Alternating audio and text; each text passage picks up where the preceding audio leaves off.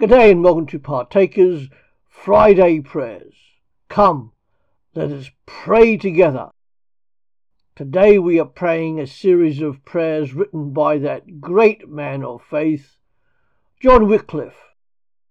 James chapter 3 verse 17 says, "But the wisdom that comes from heaven is first of all pure, then peace-loving, considerate, submissive, full of mercy and good fruit, impartial and sincere." Lord God, give me grace to hold righteousness in all things, that I may lead a clean and blessed life and wisely flee evil. Help me to understand the treacherous deceit of the devil, so that I may not be fooled by any of his lies. Make me mild, peaceable, considerate, and self-controlled, so that I may act sincerely for the good of all others, and make me steadfast and strong.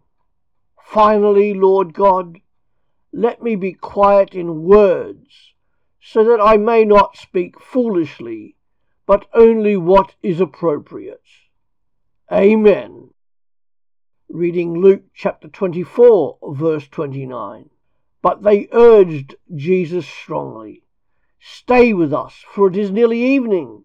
The day is almost over." So Jesus went in to stay with them. Our prayer: My Lord, from here on never leave me, but stay and dwell with me, for your presence is my only comfort and consolation, just as your absence is my only sorrow. O Holy Spirit, come into my heart and draw me so near to God that the things of this world may be as nothing to me. Inflame my heart with your love, and there let it burn without ceasing. Come, I pray, O Lord, for you are my true joy, you are my only desire, and my sweetest love. Amen. Reading from 2 Corinthians chapter 12, verse 10. That is why, for Christ's sake, I delight in weaknesses, in insults, in hardships, in persecutions, in difficulties, for when I am weak, then I am strong. And our prayer: O loving Christ, draw me, weak as I am, to your side. For if you do not draw me, I can never follow you. Give me a brave spirit, so that it may always stand ready and strong. And when my flesh is weak, let your grace go before me, come beside me, and follow after me. For without you I can do nothing, least of all suffer pain or death.